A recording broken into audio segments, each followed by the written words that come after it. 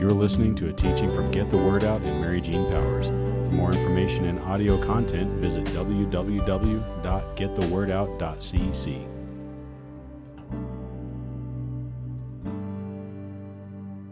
We are going to talk about the role of the Spirit in creation. Okay? Role of the Spirit in creation. So we better open up to Genesis, chapter 1, verses 1 and 2. Law of first mention. Study and study and study and never stop studying the first time something is mentioned in the Bible, and you will find the basic principles for that topic in that passage, at least most of them. So we're going to start with Genesis chapter 1, verses 1 and 2. And it says, in the beginning, try to wrap your head around that, because of this word eternal. It's part of his nature, right? Because, he's the hugest one, H-U-G-E, his eternality. So in the beginning, he's first eternal. God created. He's second an artist. He's creative. We're made in his image, remember? In the beginning, God created the heavens and the earth. Now, verse 2, the earth was formless. Can you see it? Empty. Darkness was over the surface of the deep, and the Spirit of God was hovering over the waters. So in the beginning, God, the name God there is in Hebrew Elohim, more than one, less than many. And then the Elohim breaks off into naming the Spirit of God. And then, as Christine mentioned earlier, verse 3, and God said. The word said right there is a challenge. God challenged the darkness. He challenged the emptiness. And the darkness was defeated by light. He challenged the darkness. It was defeated by light. When God says, let there be light, and there was light, and God saw, love that the light was good. So his reaction to his own artwork was, ooh, I like this. And we are made in his image. We are made to celebrate as creators what we create and what we develop. Not to criticize all the time. Not to belittle, and certainly not to compare, but to celebrate our productivity. Our productivity. Because we're made in his image. And it's the first thing he shows us, one of the first things he shows us about himself. We could really take the next 3 hours and dissect those first 3 verses. Really dissect them and discover all kinds of things about the nature and character of God. But I want to stop right there, bringing to mind what we just talked about. God creates with his Spirit and with his speech. Did you see that? God creates with his Spirit and with his speech. Life and order come when God speaks. Jesus is the life. Jesus sets all things right, you could say. Life and order come when God speaks. God creates with his Spirit, and he creates with his speech.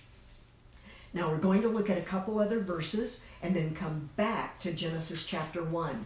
So Psalm 104, verse 30. What does the word Spirit mean again? Breath. What else? Wind. Good. And where there's breath, there is life. Good. Keep that in mind. Psalm 104, verse 30. When you send your Spirit, they are created, and you renew the face of the earth. Spirit is life.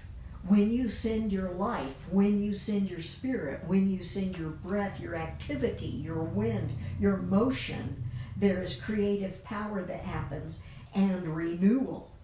And you renew the face of the earth. Now we're going to flip back a few pages to Psalm 33, verse 6. We're looking at the Holy Spirit's role in creation.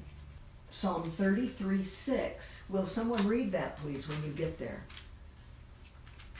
By the word of the Lord the heavens were made, and by the breath of his mouth all their hosts. Wow, there he is again. Creation happens when he speaks and by his Spirit. When his Spirit moves and he speaks, something creative happens. The heavens were made, the earth was made. By the word of the Lord were the heavens made, their starry host, by the breath of his mouth. So go back now to Genesis chapter 1. Always an easy one to find. Genesis chapter 1, and we're going to look at some of these words that describe the Holy Spirit in verse 2. And I'd like to hear what you have in your translations. Now the earth was formless and empty, and darkness was over the surface of the deep, and the Spirit of God was hovering over the waters. Do you have any other words besides hovering? Anybody? Moving over. Okay, so the Hebrew word for hover there is, yes, moved, but it's also to flutter, to shake, and the root understanding, the picture that comes with the word hover, and you may know this about the Hebrew language, it's very, very colorful and dramatic and alive, and often connects a movement to a word to describe it. And the movement the description of the word to hover is he brooded over. What does that remind you of? What kind of picture do you get with the word brooded? Chicken. A chicken. Yeah, tell me about that. Yeah, sitting on the nest keeping the eggs warm until they hatch. Okay, what else is he doing? He's keeping it warm until life comes out. And protecting. And protecting. Staying close. That's what Holy Spirit was doing, and now we're back to the mother attributes. Hovering over, staying close, protecting, keeping warm, staying near, for all of those ways. So he is, do you remember in the Bible Project video, what was the word that was used? Holy Spirit is the energizer. He was the one who brings the energy, right? Applying power and energy. That's what he's doing here at creation. He's protecting this. He's hovering. He's fluttering over. He's chickening over, brooding over this creation. As an artist, I can tell you, he is that the artistic process takes brooding. It takes hovering over it and trying it this way and that way and the other way, and then stepping away and looking at it from different angles, and then leaving it entirely for a couple of days and coming back to it and reworking it again. That's the part of the brooding creative process. Of course, we don't know what that really looked like with God, but it is interesting that this was the verbiage. So we have Father there as creator, Jesus there as the Word, and the Spirit there as the breath of life, the wind, the energy.